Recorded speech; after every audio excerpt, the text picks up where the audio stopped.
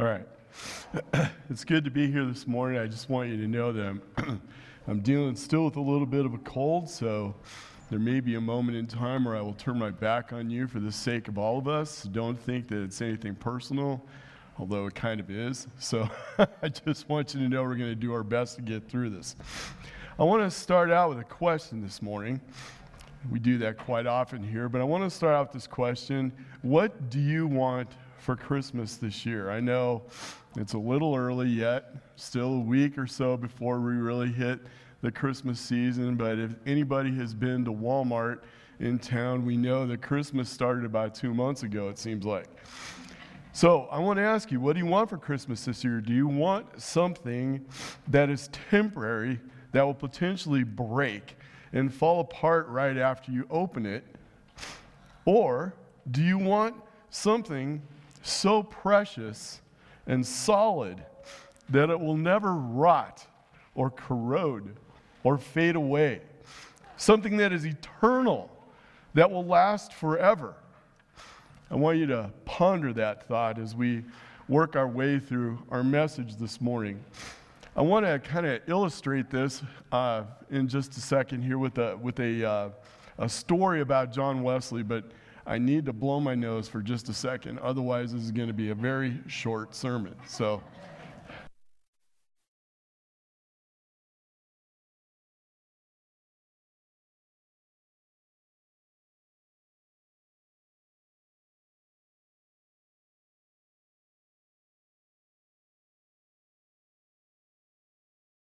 Dad, I know that was a little distracting, but we'll get through it. Hopefully that's the last time we have to go through that mess in this message. So I'm going to talk about a guy named John Wesley. I'm not sure if you've heard of John Wesley, but I took this story of John Wesley's life. He lived from 1702 and he died in 1791 in England. The story is from an article that I found on his life in ChristianHistoryInstitute.com.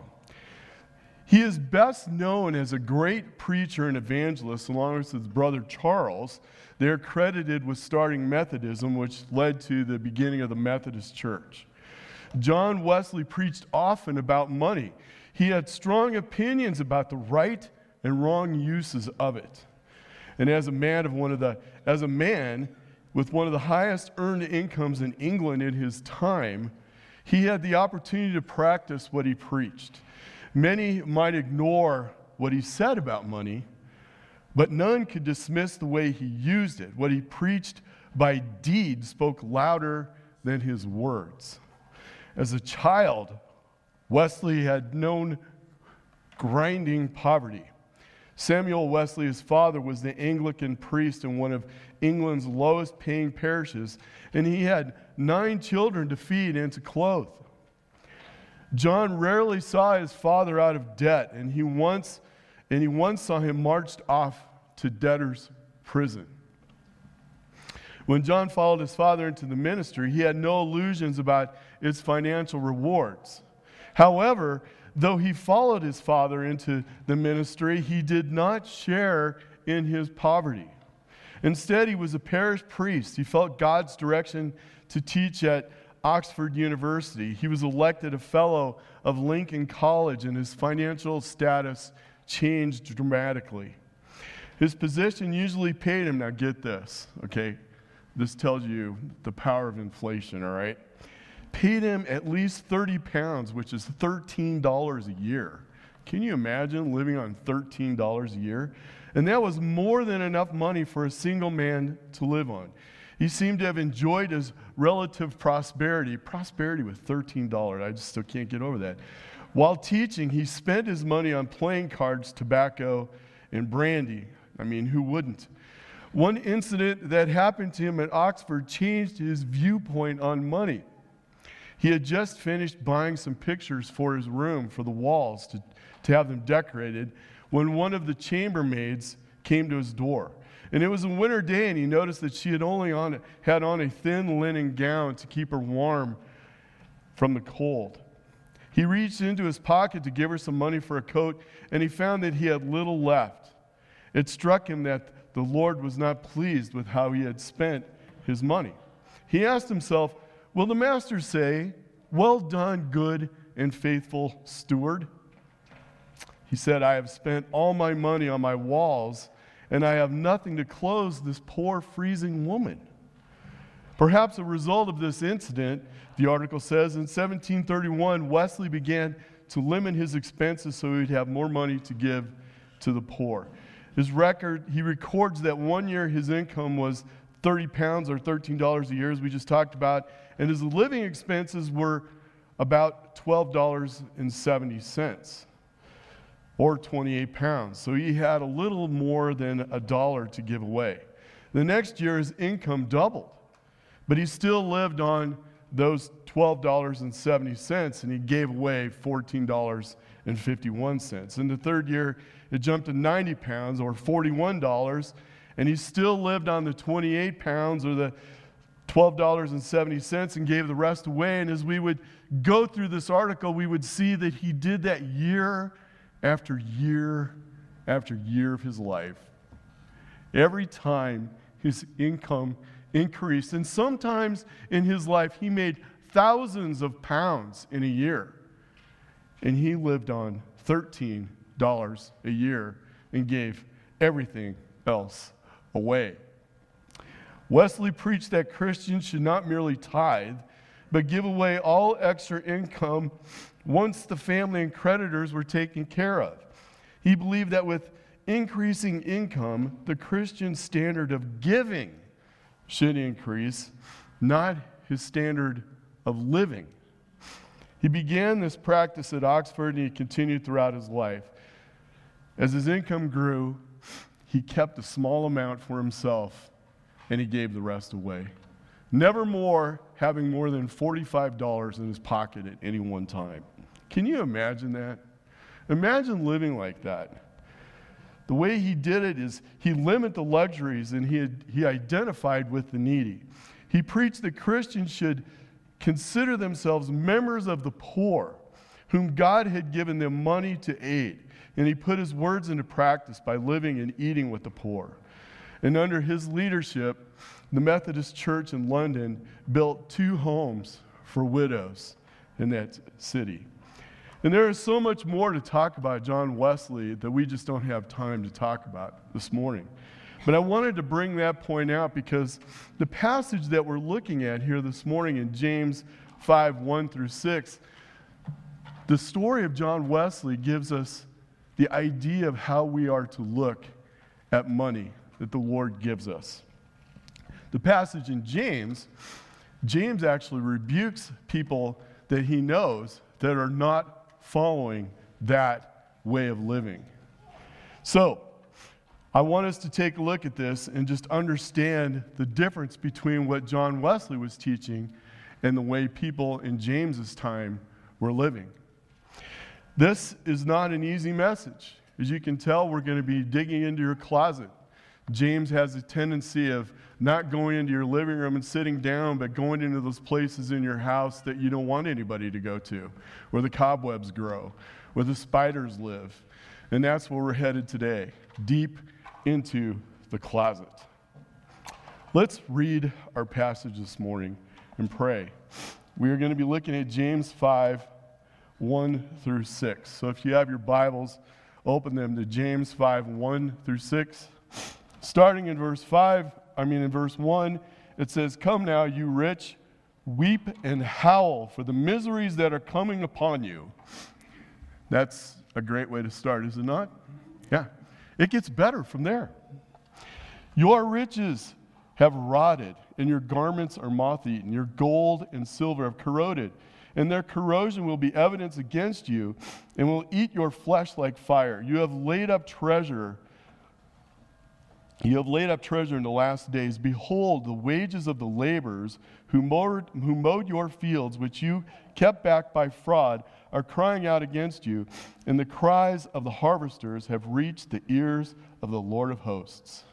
You have lived on the earth in luxury and in self-indulgence, and you have fattened your hearts in the day of slaughter. You have condemned and murdered the righteous person, and he does not resist you." Let's pray. Heavenly Father, we just thank you, God, for this word. Even though it's a difficult word.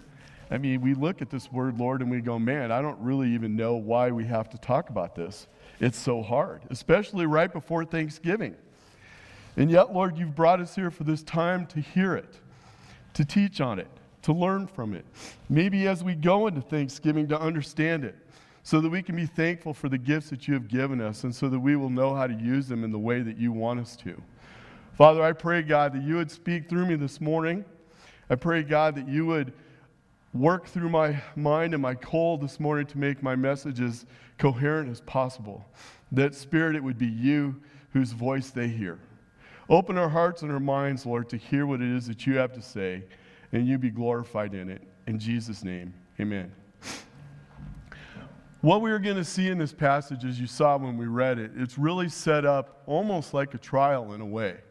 We have the charges against these rich people being brought in verse 1, and then we'll see in verses 2 through the first part of 6 the evidence that James is going to lay out against these people.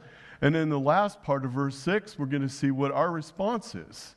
What should we respond to when we find ourselves under this kind of oppression? So when we look at verse 1, where it says, "Come now, you rich, weep and howl for the miseries that are coming upon you," he comes right out with a strong, maybe one of the strongest rebukes in the Bible against the unrighteous, unbelieving, wealthy, corrupt, and self-indulgent people he sees in his ministry. Aren't you glad you're here this morning?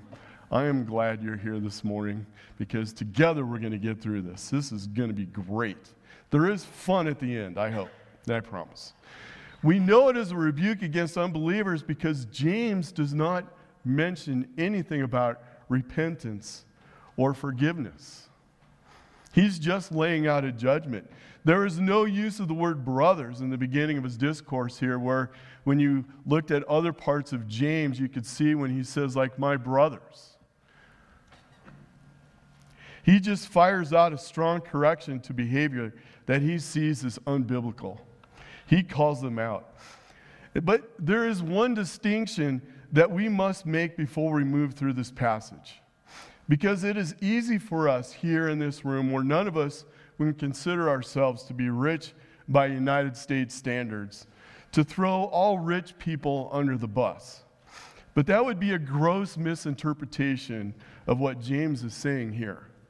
James is speaking against unbelieving people who reject Christ, who are corrupt, evil, rich people who treat poor people poorly.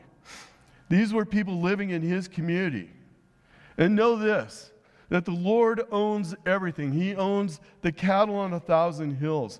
And he is the one who distributes wealth as he sees fit. So, we have to know that there are righteous, wealthy people who use their wealth for the good of the kingdom.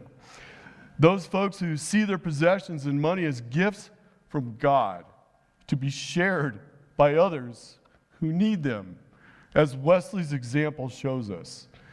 We must understand that the folks that James is calling out are people who are not unrighteous necessarily because they are wealthy.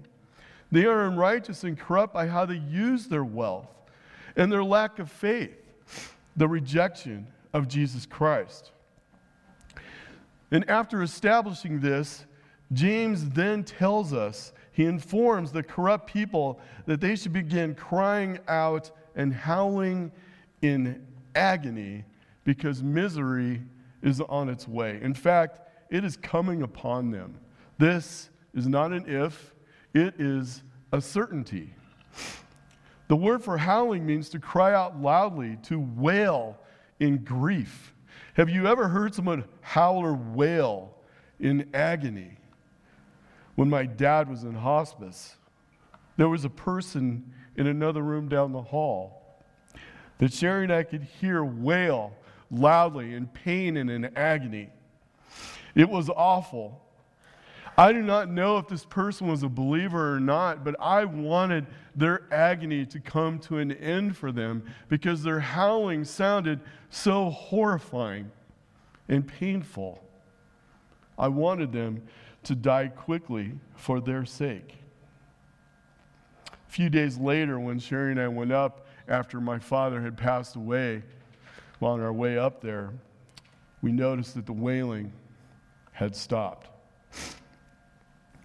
For the people that James is calling out and tells them to begin their weeping and howling, he does not promise that their misery will come to an end. And if you, as a person, dies without knowing Christ as your Lord and Savior, your misery will never end either. It is eternal agony. It is an eternal howling. 1 Timothy 6, 9 through 10, Paul tells Timothy this. He says, "But those who desire to be rich fall into temptation, into a snare, into many senseless and harmful desires that plunge people into ruin and destruction. For the love of money is the root of all kinds of evil. It is through this craving that some have wandered away from the faith and pierced themselves with many pangs." You see, it is not money that is the problem. Money is an inanimate object. It is by itself harmless. But it is the love of money, a love that supersedes a love for the Lord and for his people, that lead to a falling away from the faith and an agony in misery. Proverbs 11:28 says, "Whoever trusts in his riches will fall, but the righteous will flourish like a green leaf." For all of us, the lesson here is that we cannot put our trust in our things, our possessions, our money. Our trust must be in the Lord only. Even though you and I may not be rich by the U.S. standard, we are considered rich by the world standard. I think that's something that sometimes we forget.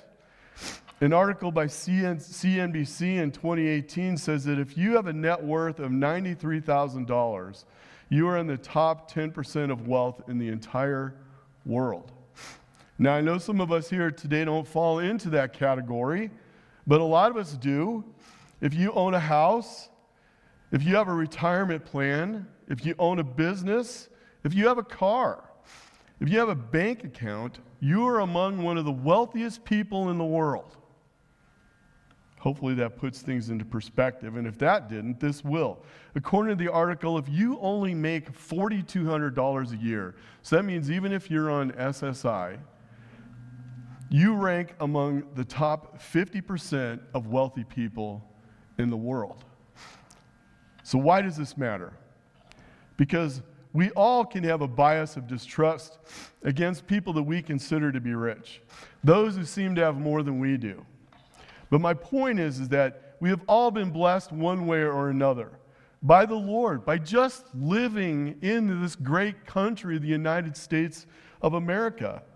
So before we point fingers at others, like we looked at a couple of weeks ago, let's look at ourselves first, that log in our own eye. So the questions that we need to answer are many, actually. How do we use our money? Are we generous? Do we see our things as ours to be selfish with, or the Lord's to use as he wishes, to be generous for his kingdom? And that is the point that James is making here. But even the bigger point that James is making is, where is your faith? Is your faith in Christ and his work on the cross, or is it in your possessions, your own works and rewards? If it isn't in Christ, your life is about to become increasingly more miserable in the days ahead. According to the power and the authority of the Holy Spirit given to James, he says that is a certainty. And that reminds me of a quote from the movie Titanic when Ismay says to Thomas Andrew, the guy who designed the ship after it hit the iceberg, Ismay says, "But this ship can't sink." And Andrews answers, "She is made of iron, sir. I assure you she can. And she will. It is a mathematic certainty." A life lived by putting your faith in things instead of Christ, it will sink straight to hell. It is a God-given certainty. So as we leave this first verse, the actual charge against these rich people, and we move to the next section, we see who James is calling out. The unrighteous, unbelieving, corrupt, wealthy people in his community who live for their own personal gain, who have no love for the Lord or his people. They love themselves. And as we see in verses 2 through the first half of verse 6, there are going to be 7 pieces of evidence that James uses to build the case for the Lord to judge these folks. 7 reasons why we are called to place our faith in what lasts and is eternal and not in things that are temporary. Let's read through these verses and then we'll pull these 7 pieces of evidence out that James gives us. It is an overwhelming case. And this will also build a case for Christ, the one who lasts. We'll see that there is a better way. Starting in verse 2, the very first piece of evidence is this, that your riches have rotted and your garments are moth-eaten. The second piece of evidence is your gold and silver have corroded, and their corrosion will be evidence against you and will eat your flesh like fire. The third one is you have laid up treasures in the last days. 4, behold, the wages of the laborers who moved your fields, which you kept back by fraud, are crying out against you. And the cries of the harvesters have reached the ears of the Lord of hosts. The fifth one is, you have lived on the earth in luxury and in self-indulgence. 6, you have fattened your hearts in the day of slaughter. And finally, the 7th one, you have condemned and murdered for the righteous person. In verse 2, that's the first piece of evidence. It's the rotting of everything they own. Their clothing is full of holes and are moth-eaten. And the point is this, these things, sorry. Those are things of this earth because it's the curse of sin, the curse of the fall, that these are temporary. They rot, they get holes, they wear out. Why would we ever want to put our love into these things? Or worry or be anxious about any of them? Jesus proclaims in Matthew 6:30-33 in the Sermon on the Mount this, but if God so clothes the grass of the fields, which today is alive and tomorrow is thrown into the oven, will he not much more clothe you, O you of little faith? Therefore, do not be anxious, saying, what shall we eat? Or what shall we drink? Or what shall we wear? For the Gentiles seek after all these things, and your heavenly Father knows that you need them all. But seek first the kingdom of God and his righteousness, and all these things will be added to you. You see, we are not to worry or be anxious because we know if we have faith that the Lord will provide all our needs, just not all our wants. We are to seek first the kingdom of heaven and the righteousness of the Lord, and he will provide these things. To put our faith in eternal, lasting things, not temporary things that rot or fade away. We see in verse 3, we see the second piece of evidence. And we'll move through these fairly quickly. We could go through them one at a time, but each one would be its own sermon, and we just don't have time for that this morning. You guys definitely want to get out of here, and the ladies have a lunch after service. Your gold and silver have corroded, and their corrosion will be evidence against you and will eat your flesh like fire. You know, it makes gold and silver precious and desirable and expensive is that they don't wear out. They don't corrode or rust. My gold wedding ring that I've had on my hand now for over 34 years has no marks other than some scratches from normal wear and tear. There's not a piece of rust on it. It doesn't corrode. And the word corroded can also mean rusty. And we know that even the streets in heaven are made of gold because it lasts and it's precious. Yet James says that these rich, unrighteous people will see their gold and silver corrode, and it will eat their flesh. And this will be the evidence that will be used against them in the day of judgment. You see, God will not mess around with people who reject him and laugh in his face and deny his sovereign will and his authority over them. By placing themselves on the throne of judgment, these people James is calling out will see their incorruptible possessions, even their silver and gold, the things they hold most precious, will actually corrode and rust and will eat their flesh, like the flesh-eating disease that you've heard about now. Not a very pleasant picture right before lunch. Kind of like a zombie movie with bodies full of rotting flesh falling off of their bones. And the second half of verse 3 describes the third piece of evidence. James is really starting to build his case against them just using God's word. He says, you have laid up treasures in the last days. These treasures that are made of the gold and silver that we just spoke about. But look at why this evidence is used to prove their unrighteousness.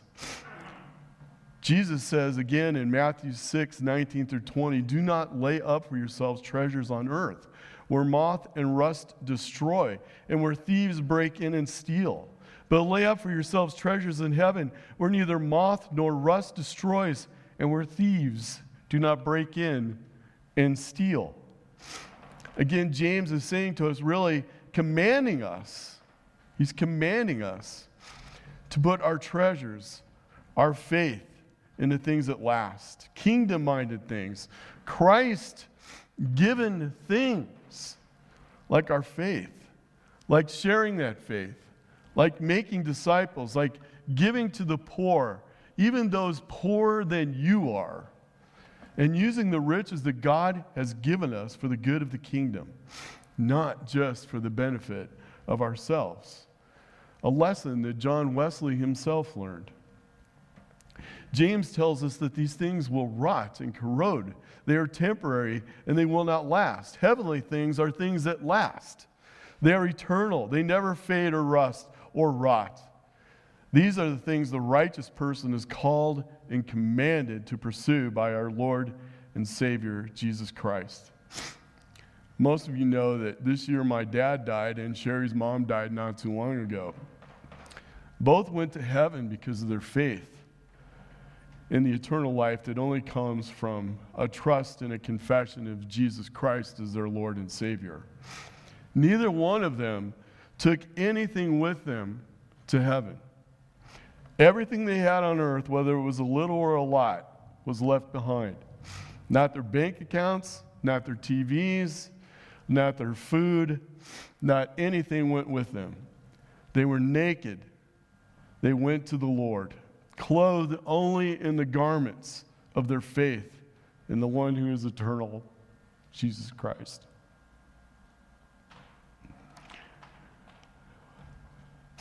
Our things don't matter here on earth. Eternal things are what matters. Verse 4, our fourth piece of evidence, is maybe the most damaging piece of evidence so far. Sorry for the sniffling. Behold, the wages of the laborers who mowed your fields, which you kept back by fraud, are crying out against you. And get this. This is the part that's got to be really hard for them to hear. And the cries of the harvesters have reached the ears of the Lord of hosts. I'm telling you, man, that's not where I wouldn't want that about me. Defrauding the people of God will not be tolerated. James is calling out employers, people who cheat their workers of their rightful wages, those who intentionally and knowingly cheat their employees. Is there a greater low someone can stoop to? You gave them a job to provide a service for you, and you knowingly had no intention of paying them for that work. Those who do this are the lowest of the low. Is that my opinion? Do I have the right to actually stand here and condemn them? Yeah, I actually do. By the authority of God's written word, look at what else James says. He says, the cries of these oppressed workers have reached the ears of the Lord of hosts. To Jesus, the one who has been given the authority by his Father to judge all things. And here is God's very own law, which James is pulling from. In Leviticus 19, verse 13. You shall not oppress your neighbor or rob him. The wages of a hired worker shall not remain with you all night until the morning. In other words, pay them now. That is the law of the Lord, of Yahweh, our God, the one who is the presence, the I am. He is the one who has spoken these words. And this reminds me of when I used to get into trouble by breaking a rule in our house. When I was a kid, my mom would tell me, I'm going to tell your father when he gets home. And then when my dad would get home, I was doomed. I don't know if you guys went through that. I was doomed. My dad didn't beat me, just so you know. But I mean, when the law came in the door after work and I was in trouble, it was over. It was never pretty. We don't want to be there with the Lord. Those of us who find ourselves under the thumb of such oppression can rest in these words in Psalm 34, 15 through 18. The eyes of the Lord are toward the righteous, and his ears toward their cry. The face of the Lord is against those who do evil, to cut off the memory of them from the earth. When the righteous cry for help, the Lord hears, and he delivers them out of all their troubles. The Lord is near to the brokenhearted, and he saves the crushed in spirit. I'm sorry. I want you to hear what the psalmist is saying. The Lord sees and he hears what is going on. Nothing escapes him. He is toward the righteous. He physically moves toward the righteous people. His people who put their faith in him, who call him Lord and trust him as their Savior. He will cut off the memory of those who do evil from this earth. In other words, those who puff themselves up and live in their own glory on this temporary earth will not even be remembered or heard from in the eternal heaven of God. I ask you, where do you want to be remembered? Where do you want to be known? The great promise of Yahweh is that he is with the brokenhearted and he saves the crushed in spirit. God reigns. We are to praise his holy name. Verse 5 provides us the fifth and sixth pieces of evidence. And these are pretty self-explanatory. The fifth one is you lived on the earth in luxury and in self-indulgence. And the sixth one is you have fattened your hearts in a day of slaughter. Again, it is not the luxuries themselves or even the richness of their food, but the fact that it was not shared for kingdom purposes. There was no thought in their mind to Jesus' royal law that James expresses in James 2:8, which we looked at earlier a few weeks ago. It says in verse 8, if you really fulfill the royal law according to the scripture, you shall love your neighbor as yourself. You are doing well. Instead, it looks more like what Matt spoke about last week in James 4:16, when James said, as it is, you boast in your arrogance, and all such boasting is evil. Evil. I told you this is not a fun word. But we haven't even got to the biggest one yet. Now we are. This seventh piece of evidence is probably the biggest and most damning piece of evidence against these corrupt and willfully evil people. Found in the beginning of verse 6. You have condemned and murdered the righteous person. Hammer down. What James is saying here is this to them. You have put yourself in the seat of judgment, and you have sentenced and put to death the ones who are not guilty. A couple of weeks ago, we talked about the danger of making ourselves the judge, that we are not worthy and we're not theologically set to be in the place of judgment. Only Jesus is worthy to be the judge. He was given the authority by his Father. Only he is able to hear all of the evidence and render the verdict of guilty or not guilty. This is based on whether we were found to be righteous or unrighteous by our faith in his grace on the cross when he poured out his blood so that we, the guilty, could be forgiven and saved by accepting and taking the gift of salvation that he is giving us. That is the only way that we can receive this gift, is he is handing it to us and we must take it.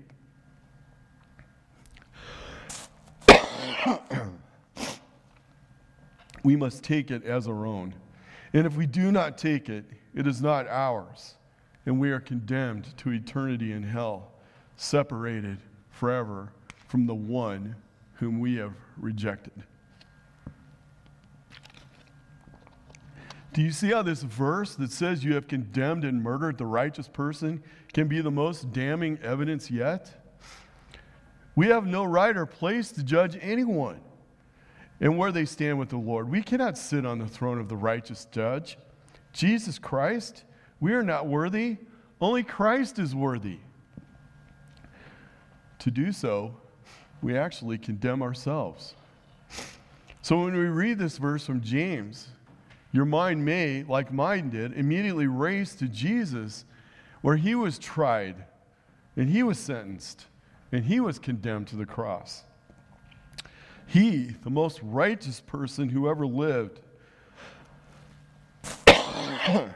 excuse me, the most righteous person who ever lived was judged by the unrighteous people that he was going to die for.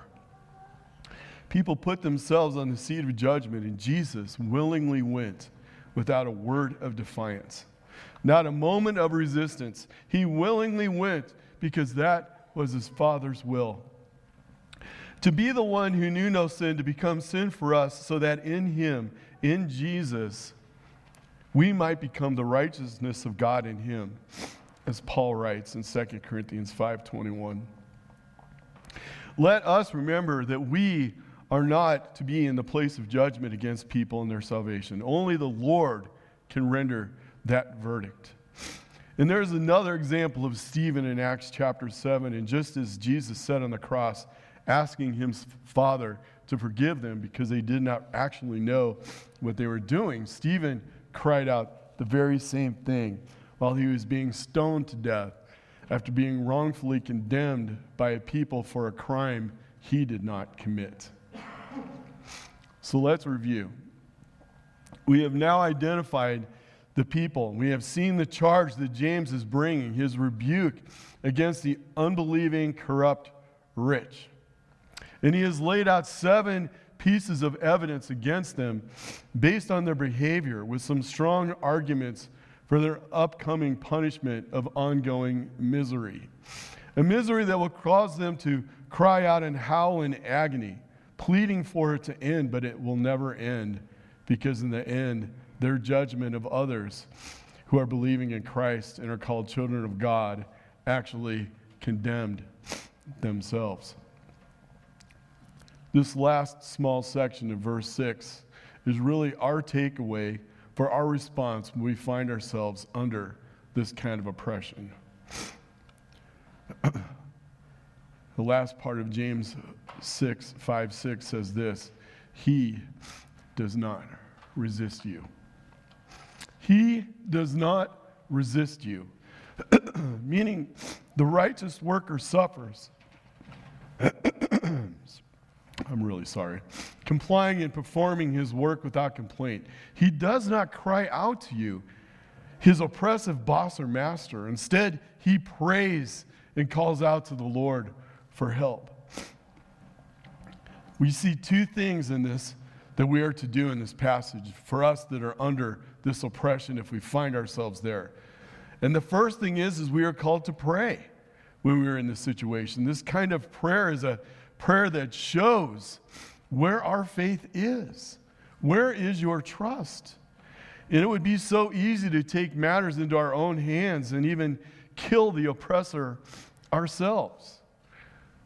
I'm talking about taking willful revenge, not just defending ourselves. And a willful revenge is not what we are called to do. As Matt pointed out, that there were 2 churches in our CFC, our Calvary family of churches, who dealt with violence in Aurora this week, both gun-related. 16 and 17-year-old boys becoming angry with each other because, well, somebody made them mad. And so what did they do? They gathered their guns and they went and took revenge against each other and put other people in danger, shooting into a crowd and intentionally trying to kill each other.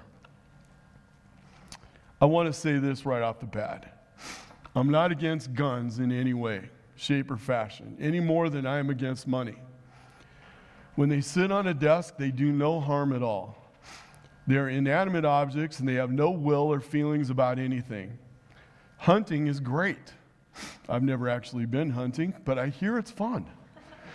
But when we put our faith in these guns, when we take them up and believe that they can cure all of life's problems, and we take willful revenge against somebody and seek somebody out and kill them, that is where the problem begins.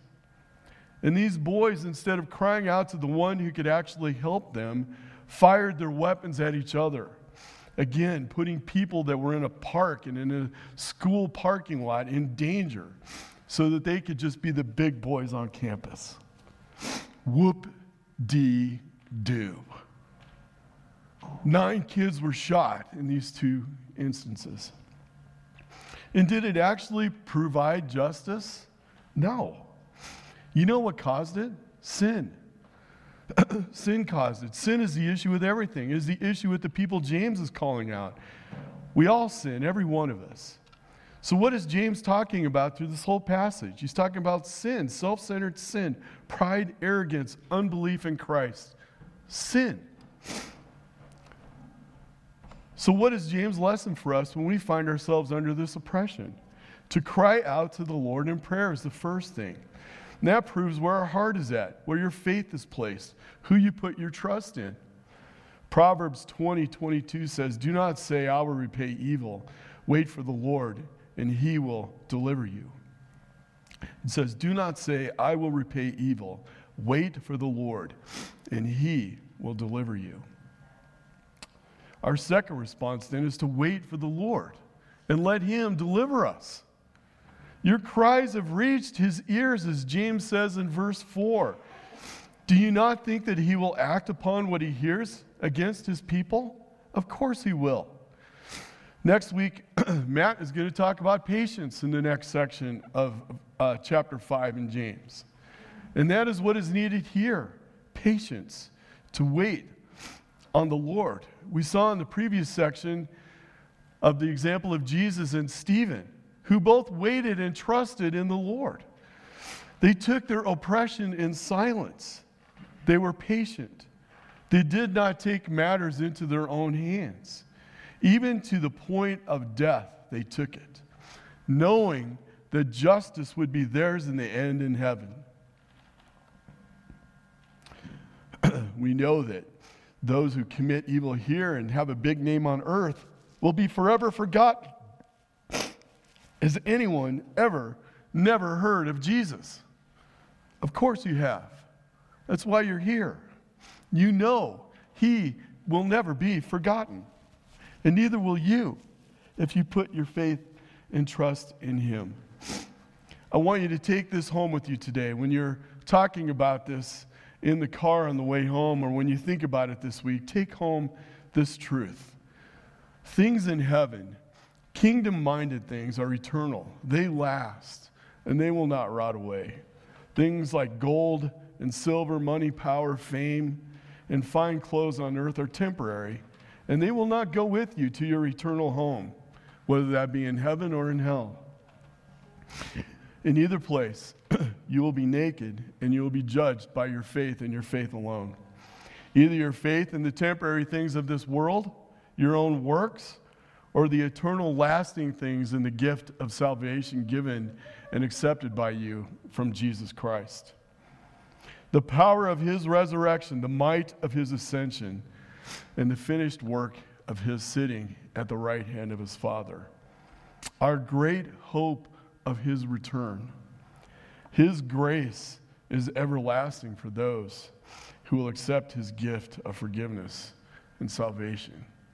And thus, he gives us gifts to use to advance his kingdom for others to find peace and forgiveness with him. So I ask you, where do you stand today? If you stood before Jesus today, what would he see you put your faith and trust in? Let's pray. Heavenly Father, we just thank you, Lord, for today. We thank you for this word. It's a strong word, Lord. I just pray, God, that this morning that all of us would recognize that somewhere in this passage we live. There are times when all of us put our faith and trust in our things, even when we don't even realize it. I pray, God, that you would help us to remember that and to repent from it and to put our faith and trust in you only. To be patient, to wait for you to repay evil that we may find ourselves under. For you will deliver us. That is the promise of your word. Lord, I pray for anyone here this morning who doesn't know you as Lord and Savior, God, who have not put their faith and trust in you, but are still fully trusting in their own works, hoping that the scales of justice will be in their favor when we know they won't. Our works are nothing before you. Lord, I pray for them that they would see that they would repent of that sin of unbelief, that your work on the cross is not enough. When we know, Lord, it is enough. There is nothing that we can do that can make any difference in our salvation. We must put our faith and trust in you alone. We must accept your gift of salvation if we are to spend eternity with you. Father, I pray for them that haven't done that. If there is someone here this morning who needs to make that profession of faith, I pray, God, that they do it this morning. We lift this time up to you, Lord, and again, thank you for your word. In Jesus' name, amen.